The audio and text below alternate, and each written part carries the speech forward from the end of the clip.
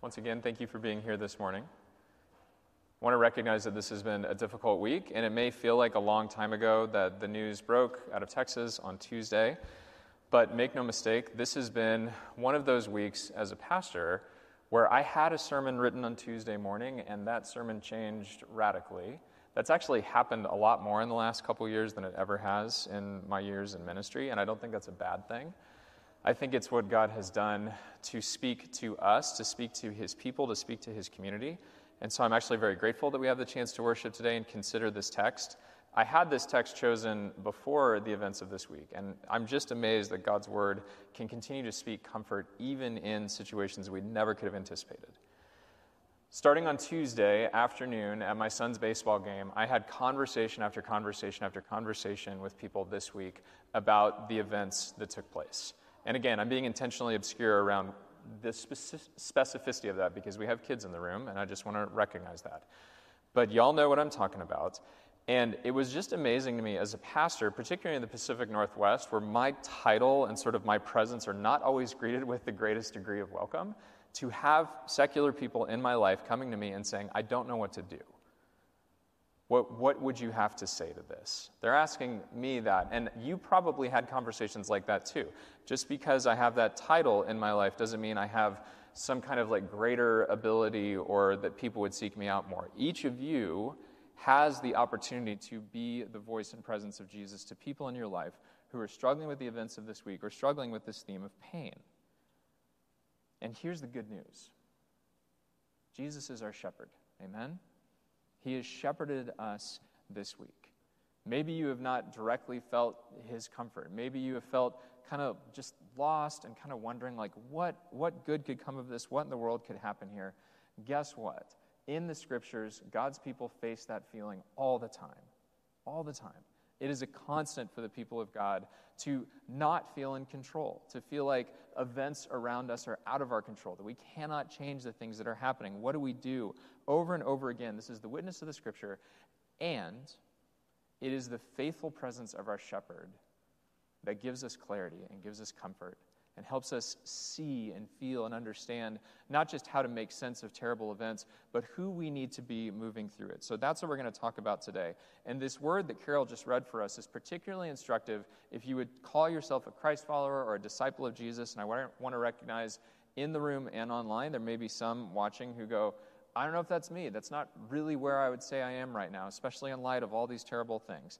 Well, consider today's message an opportunity to look at the claims of Christ, and specifically how Christ helps us, makes us more of who we are called to be, calls us to higher ground as leaders through tragedies such as the one we faced this week. So today, we're going to talk about three things: pain, purpose, and comfort. And guess what? That's your outline. If you're a note taker, take this down. We're going to talk about pain, we're going to talk about purpose, and we're going to talk about comfort. And we're going to land on comfort because we serve the God who is a shepherd. One of my favorite images from the Bible comes from Luke chapter 15, where Jesus talks about the good shepherd seeking the lost sheep. What does he do when he finds the sheep? He places the sheep over his shoulders and carries it home. May this message today be like the shepherd putting you over his shoulders and carrying you home, carrying you safely to his feet, carrying you into his presence where there is healing and goodness and joy. So we're going to begin by talking about pain. You're welcome to turn your Bibles to Matthew chapter 16. We're going to begin by looking at verse 21. We're just going to kind of go through the text line by line, so you're welcome to follow along as you'd like. I want to just ask really quickly, when's the last time you experienced some physical pain? Like, when is the last time something happened to you, beyond kind of the news events of this week, where you experienced some pain? Did you stub your toe getting out of bed this morning? Were you trying to nail something in the wall and you whacked your finger with the hammer and there were colorful words spoken? On Tuesday, we had a baseball game. My son's team had a baseball game down at Juanita Beach Park, and it was raining, sprinkling just a little bit, but it wasn't so bad that we couldn't play baseball, right? This is the Northwest. Like, we play baseball in the rain. It's okay. And so they're playing the game, and my son gets a hit, and then he makes his way around the bases to third base. He's just about ready to score. One of his friends gets up to bat, and they hit a single, and he runs home from third. And that's one of his favorite things, is to try to score and to get that run for his team. And then he does what I tell him to do every single time, which is make sure you step on home plate. Because if you don't step on home plate, the run doesn't count. Well, guess what happens to home plate in a slight bit of rain? It's pretty slick, right? So the kid's doing what I told him to do. Hustle home. Come on, buddy, run. Step on that plate. Whoop. He slipped, went, I think, almost horizontal in the air, which was kind of a sight to behold. And then he went straight down on his elbow into the dirt. And he's fine. There were no, surgeons involved or anything like that. But one of my coaches attended to his wounds through tears. Like, I probably could have jumped in as the dad, but I'm like, let's let another coach kind of handle this. He's fine, but that was a moment of just physical pain. And if he was here today, he would be happy to show off his war wound to you. When do we see pain in today's text? It's not like slipping at home plate. There's a pain that happens with what Jesus says to his disciples. And to understand this, you have to put yourself in the room with them. Jesus is addressing his disciples, the ones who have followed him for the last 3 years. We're not yet to the cross. The cross is still coming, but we're getting closer. And what Jesus tells his disciples in verse 21, if you read it, it should feel like a fire hose of information. Because he said these things to the disciples in part, but here's where he kind of gives them the full meal deal of what's going to happen. I'll read it for us. From then on, Jesus began to tell his disciples plainly, he's shooting them straight, that it was necessary for him to go to Jerusalem, that he would suffer many terrible things at the hands of the elders, the leading priests, and the teachers of the religious law. He would be killed, but on the third day he would be raised from the dead. I shouldn't use terms like shooting him straight. Sorry about that. Jesus is delivering a message to his disciples that would be very difficult to hear. Why? Because they love him. Because they've devoted the last 3 years of their lives to following him. Because they've seen him do incredible things.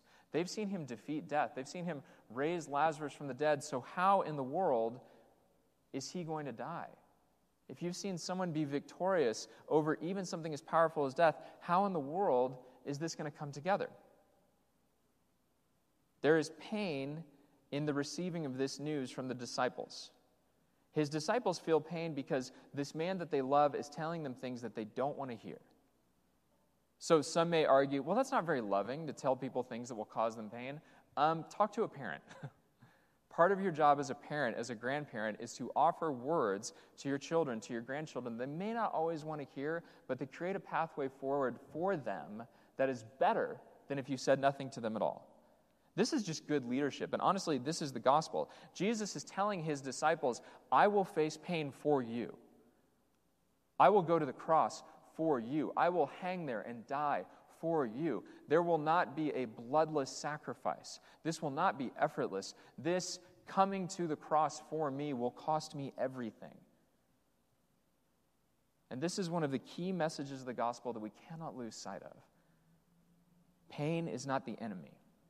Pain's not good. None of us want to run toward pain. But the disciples, if they said to Jesus, Jesus, we don't really want to hear about the cross. We don't really want to hear about your pain. That's all fine and good, but we want to be over here, right? Like, we just want to kind of be kept safe from that. Then we don't get the cross. Then we don't get the sacrifice that frees humankind from the bondage of sin and slavery. Then we get nothing that comes with the rest of the gospel. Be cautious, friends, when you talk to people about what they believe, and if there is a word of a cross that does not involve suffering, that is not the gospel. Instead, through Jesus Christ and through his gospel, we can say, look, pain is hard. None of us wants to run toward pain necessarily. None of us wants to take on pain and suffering. That's really hard, but it does not mean that we are wrong all the time. It does not mean that we are somehow missing out on things. Just because you experience pain doesn't mean you're not following Jesus Christ in the way that you're supposed to. The shepherd will help you when you experience pain. Case in point is Peter's reaction to this. Peter feels this pain when Jesus says to him, hey, I'm going to die. That's like the worst news ever to Peter. He does not want to hear about that. Peter took him aside. Now picture this scene. All the disciples are sitting together. Let's say they've had a meal together. They're relaxing afterwards. They're watching Sports Center. And Peter says, hey, Jesus, come over here. Just come here real quick. Hey, I want to tell you something. You're scaring the children. Stop saying things like that to them. Like, don't do this, Jesus. He took him aside and he began to reprimand him. This man reprimands the Lord of the universe and says, heaven forbid it, Lord. This will never happen to you. You know what Peter is saying to Jesus? I don't want that.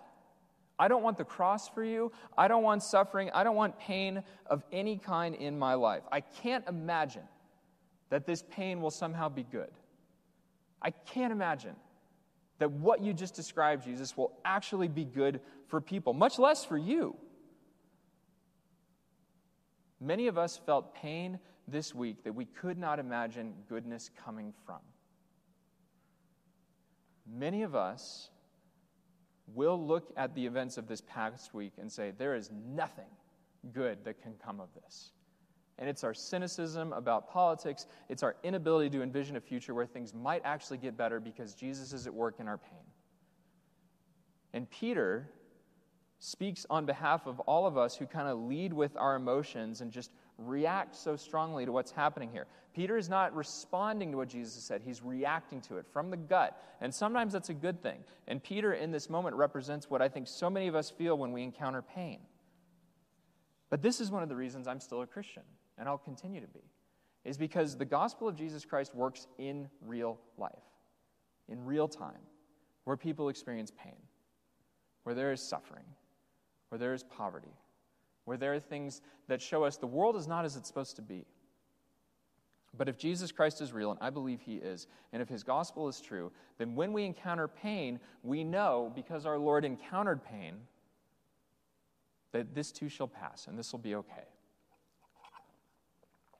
Peter misses this, but Jesus doesn't let him get too far down the road without enlightening him to the purpose of his pain. Now, I want to say this before I share the next text. Not all of our pain will be immediately connected to a purpose. I know the stories of many of you in this room, and there is pain decades ago that you simply cannot explain. That's okay. God in his mercy chooses to reveal his purposes to us in the way and in the time that he feels is appropriate. This is one of the great lessons of Job. The book of Job, Job wrestles with God, wrestles with the pain in his life. He says, God, if you would just tell me why these things are happening to me, give me a purpose, God. And what does God say to Job? He says, you know what? You don't need the answer. You need me. You need me. And so I don't want to be flippant and say that every time you've ever experienced pain that God had a purpose behind that. That may be true. But it is very hard for us as human beings to connect the dots between our pain and the purposes of God because we just don't see it like God does. And we have to be willing to admit that. So if you have a unresolved pain in your life, a grief, a loss that has just been inexplicable to you, just know that that is welcome in the presence of Jesus. And it doesn't mean God doesn't have a plan for that pain. It just means we may not see it yet. Jesus wastes no time, though, in revealing his purpose to Peter. This is the Message translation. I love how Eugene Peterson kind of colloquializes this. He says, Jesus didn't swerve. In other words, he sees that Peter is in distress, and he leans into that distress with Peter. He loves Peter enough to continue to push him toward the truth. Peter, get out of my way. Get out of my way. Satan, get lost. You have no idea how God's work. Isn't it fascinating that Jesus, in this kind of paraphrase, delineates between Peter and the activity of Satan? He says, Peter, you got your own problems over here. Satan is at work in what you just said. Let's deal with him. Satan, get lost. Can you all just write that down? Satan, get lost. Like, that's a phrase that we need to use more and more, right? Like, get out of here, devil. You got no place here. Jesus is seeing what Peter cannot see. He is seeing what Peter cannot see. Peter doesn't approach Jesus thinking like, now I'll become the mouthpiece for the enemy of all humankind. But this is what Jesus is revealing here. Peter, your words reveal that there is a corrupt intent behind what you are saying. There is evil in this exchange between Peter and Jesus, and it ain't coming from Jesus. God's plans for the redemption of the world through Jesus Christ mean what Jesus said in verse 21. He's going to suffer, he's going to die, he's going to go to the cross, and then he'll be resurrected. Those plans must come to fruition. They will come to fruition. And anything that impedes the achievement of those plans is Satan's attempt to roadblock salvation. So what Jesus is saying to Peter in this moment is, you're trying to create a roadblock and you don't even know it. And so Jesus, in his divine power and mercy, says, okay, Satan, you got to get out of here. Like, stop messing with Peter. Leave him alone. Peter, you need to stop running your mouth. Like, let me tell you what's going to happen here. But there's an important word that I think rises up from the text for us around the subject of pain. And I offer this to you as kind of our thesis for today. Pain can make hidden evils visible. Pain, if it is used by God for the purposes of God, can reveal something hidden in your life, in my life, in Peter's life, that we didn't know was evil, but is really going to become a problem unless we deal with it. Sometimes pain will reveal an evil activity or effort that we couldn't see otherwise. We're too blind to it. We're in too much of a hurry. And I'll say a little bit more about this in a moment, friends, but one of the reasons it's really important to reflect on your pain is because the world will never give you permission to reflect on it. Our culture, our fast-paced world, it won't make money off you. It won't get you to buy more products if you actually slow down long enough to think about why you're in pain. In this dialogue, Jesus offers painful words to Peter to help him get back on track. Peter needed to see that he was off course. And that's what Jesus is doing here. In light of the tragic events of this week, what was revealed to us, to you, about the pain that is happening in your life? Whenever tragedies happen, especially in our nation with all the problems and idolatries that we have, we need to pause and ask ourselves, what might God be saying through this? What might he be saying to me? There are a couple things that came to my mind as I thought about this tragedy and this horrible event, but there are things that we need to reflect on, ask ourselves, hold out before the Lord as individuals and as Americans. I think some of what was revealed through the pain this week is that we have a huge problem with idolatry in our country. The idolatry of the American form of freedom. The idolatry, I would say, of weaponry. And hear me when I say this. I grew up in Texas. I know where Uvalde is. I grew up around guns. I believe gun safety, all that kind of thing. But we have an idolatry around weaponry. And it is a problem, and it is costing lives. Another thing that comes out of the pain this week, our teenagers are suffering. Our teenagers are in so much pain. They are lonely, they are isolated, they are brokenhearted. There's a deep apathy in our culture to try to address any of these problems. There is an anger and rage that I heard so clearly from people around, why does this keep happening? What can I do with this? I feel so helpless. And we're angry about that.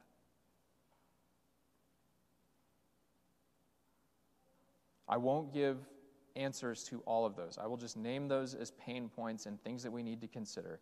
But I will say this. Jesus' response is just the same thing that he says to Peter.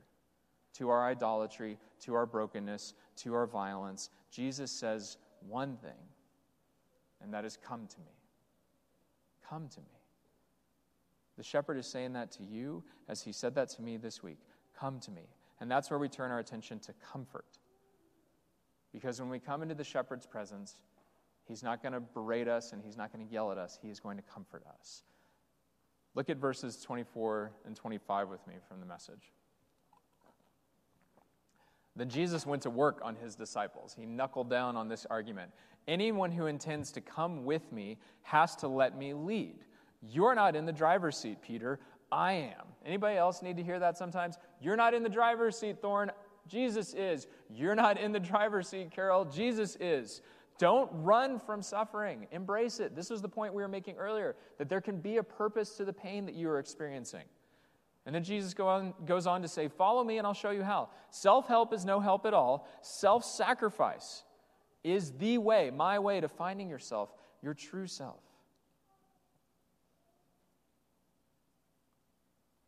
Jesus is taking the pain that Peter has named and the experiences that his disciples are going through, and he's giving them an opportunity to actually craft something out of it, to do something with it. I want to make 3 suggestions that kind of lead from this text about how we can apply this to our lives. What might this look like in real life? If Jesus is telling us, look, Bethany, look, Inglewood, your pain, there is a purpose here, and I want you to see it. He gives 3 different, very concrete steps. Turn away from selfishness, don't run from suffering, and follow me. Turn away from selfishness. This goes back to what the gospel is. The gospel is not Jesus is coming, look busy. The gospel is we are motivated to love and serve others because we have been loved and served by Jesus Christ. Our motivation is grateful joy, not begrudging obligation. When we make that turn, we are able to live with greater freedom from selfishness. And when we step into a position of service to others, we leave selfishness behind and we enter into the posture of the servant King Jesus. One tactic for doing this in the weeks ahead, as our nation wrestles with this event and as we try to minister to and care for our neighbors, I want you to say this with me after I say it. It's a simple phrase. Tell me more. Say that with me. Tell me more. Say it one more time. Tell me more. People who say, tell me more, to neighbors and friends and people who are far from God are putting themselves in a position of service and saying, what you are talking about is more important than my response to your argument, or my response to your comment, or how I can come up with something to say to you. Tell me more. Church, if all of us would leave this place today with a commitment to say to our hurting friends and neighbors, tell me more, to come in with that sincere curiosity, we leave selfishness behind when we say, tell me more. It's a simple way to put yourself in a position of service to others. And frankly, I thank God for this. This word, tell me more, actually came from the men's retreat this last weekend. One of our speakers talked about it, and I thought about it all week, and I can't tell you how instrumental it was for me in being able to just be present in these conversations with neighbors and friends and parents on my son's baseball team and other kids at school that my kids go to. Tell me more was a transformative part of my week. Would you employ that phrase, or whatever version of that phrase you would like to say? Would you bring that into play in your life so that you can serve others? Tell me more. We need space to be able to talk about things that are as painful as what happened this past week. Tell me more gives people permission to enter into that space with you. Second encouragement, take up your cross. Don't run from suffering. This is where we need to talk about how difficult it is to actually sit with the pain that we feel. On Wednesday morning, I called I called our elementary school. Somebody get an Amber Alert? Great timing. We'll let those tones kind of work their way through. So, this event happened Tuesday. On Wednesday morning, I called our school. And I talked to our principal, who's a really wonderful man. He's not coming from any faith perspective. And I just said, look, hey, you know me, and I want to be here to serve and to care for you and for the staff and for this school. We're with you and we're for you. And he said, I really appreciate that. Thank you. Not many parents call me to tell me they're with me. I usually get the opposite when parents call me. I'm like, that's a fair point. I can understand that. Maybe we can compare notes sometime. And then I said this to him. I would really like the opportunity to create some space for people to sit with what has happened. Could we come to school, just me and some neighbors, and meet out in front of the school by the flagpole after the kids have gone into school, and could we just have a moment of silence? And I assured him this would not be, a religious thing, because he, has to kind of keep his eye on that. And to my great surprise, he said, yes, you can have a moment of silence in front of the school. Remarkable. So sent out some text messages, let a few people in our neighborhood know about this, talked to some neighbors. Jill told a few people about it. And so about a half dozen of us gathered in front of the school on Thursday morning. And the principal came. And he stood with us for this moment of silence. And I thank God for that for his sake. It's honoring when people show up to something that, you're just trying to do to create space. But he recognized that he needed space to sit with the pain that he was feeling.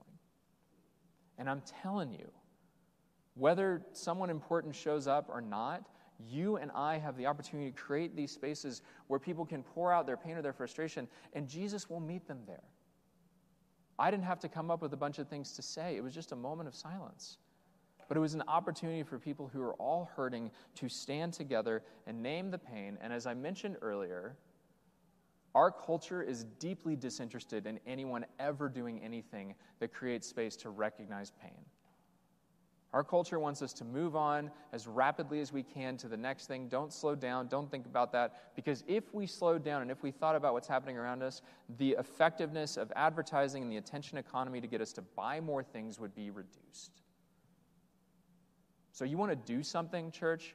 You're tired of reading about these headlines. You're sick of hearing about all these different things. Why don't you create some space? I'm not saying I did it perfectly, but why don't you create some space? If you live on a cul-de-sac, what if you went around to your neighbors and said, look, I know this is a little crazy, but we talked about this in my church this morning. I would just love to have a moment of silence with you guys, and as a community, have a conversation about what's happened. Maybe if you live in an apartment, you knock on the door next to you and you knock on the door next to you, and you just invite those neighbors into a space where you can be together. You will bless and serve the people in your life if you give them a chance to pour out what they are feeling. And you don't have to have special training to do this. You don't need to have gone to seminary to do this. You just need to be able to do this in the Spirit of Jesus, and He will honor it. Don't run from suffering. Give your neighbors and friends an opportunity to speak their suffering into life. And you may be surprised at how much you need it too. The last is an invitation to follow me. And I want to tell you about a neighbor of mine named Debbie. Debbie has lived in my neighborhood forever. She actually grew up there. Her parents still live there. She's a little bit younger than my parents, so her kids are like in high school. And Debbie's great. Debbie actually taught at the preschool where our kids went to before COVID. She was one of my daughter's teachers. She's just a really wonderful friend. And one of the things Debbie loves is flowers. Debbie has wonderful flowers at her house. And so if you live in our neighborhood, let's say you move into our neighborhood, which, hey, we'd love to have you in our neighborhood, you might get this little, empty Coke bottle on your front porch with a couple of flowers just put into it. A little bit of water, a little bit of flowers, a little Coke bottle, nothing to it. Might have a ribbon on it. But you'll find those things on your doorstep, especially during the springtime. And what an amazing gift. And it took us years to figure out who was doing that, because we would get these flowers on our porch after years of living there, and we thought, man, somebody just does this. Isn't that lovely? I wonder who this is. Well, it turns out it's Debbie. And it's one of the things that she just loves to do. It's a way that she blesses people. It's a way that she serves others. I don't think she would say that she's a Christ follower necessarily, but I think she's someone who does believe in a higher power. And so after the moment of silence on Thursday at our school, I was walking home, and there's Debbie out walking with her big, goofy, dumb golden retriever. They're out for a walk. If you have a golden retriever, sorry, they're very sweet. But we end up talking on the sidewalk for a while about all that's happened. And she was as brokenhearted as I was, and we actually spent time crying together on the sidewalk, right there in our neighborhood. And Debbie asked, what can I do? What can I do? I feel so powerless. And I told her this, and I'll tell you guys this too, and I just believe this is an important word for the church to hear. This is a vision of the future that is coming. This is from the book of Revelation. This is what the future will be like at the return of Christ. I heard a loud shout from the throne saying, look, God's home is now among his people. He will live with them, and they will be his people. God himself will be with them. And here it is. He will wipe every tear from their eyes, and there will be no more death or sorrow or crying or pain. All these things are gone forever.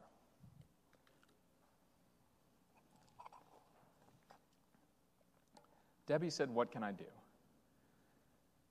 And I said, Debbie, I believe that what the Bible tells us about the end is true.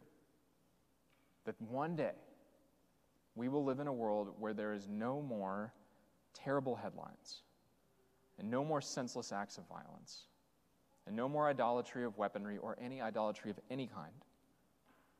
One day this will come. Because Jesus has said it, and I believe it's true. One day you and I won't have to cry on the sidewalk anymore. And then I said to her, until that day, you and I have a responsibility to make that day more visible for others. We can't make that day happen. Only Jesus can make that day happen. But if you and I can do little things to help others see the coming of the King, the coming of his kingdom, the freedom from pain that only he will bring, oh man, if we can just give others a glimpse of that, that's what we can do something. That's how we can address this horrible, horrible situation. Help others see this future and anticipate it and long for it. And so Debbie said, sounds like you got a good sermon. And then she went home, and I went home, and I walked to my house, and I grabbed my backpack, and I put it in my car, and I got in my car, and I started driving up here to come to work. And as I drove down the street, I saw Debbie walking without her golden retriever, and in each hand was a vase, and there were flowers in each vase. And she was walking down the street to give those to other people. Every tear, gone. Death, gone. Sorrow and pain, gone.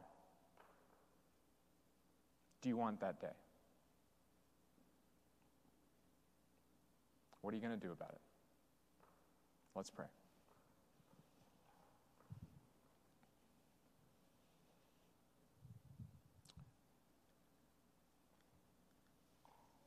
Gracious God, we pause for a moment just to catch our breath and to sit in your presence. We thank you, God, for ministering to us through this word. You sure ministered to me through it. Thank you. Thank you for neighbors like Debbie. Thank you for people who take flowers to others. It may seem small and inconsequential, but we know in your desire for your world, it can be deeply impactful. As we turn our attention now to a time of prayer, thank you, God, for giving us the gift of prayer. Thank you that as we respond to the word now in enacting the word through prayer, that you will be at work. That prayer is our greatest weapon against the forces of evil. So, Father, hear us now as we are guided through this time, and may it be honoring in your sight. We ask in Jesus' name. Amen.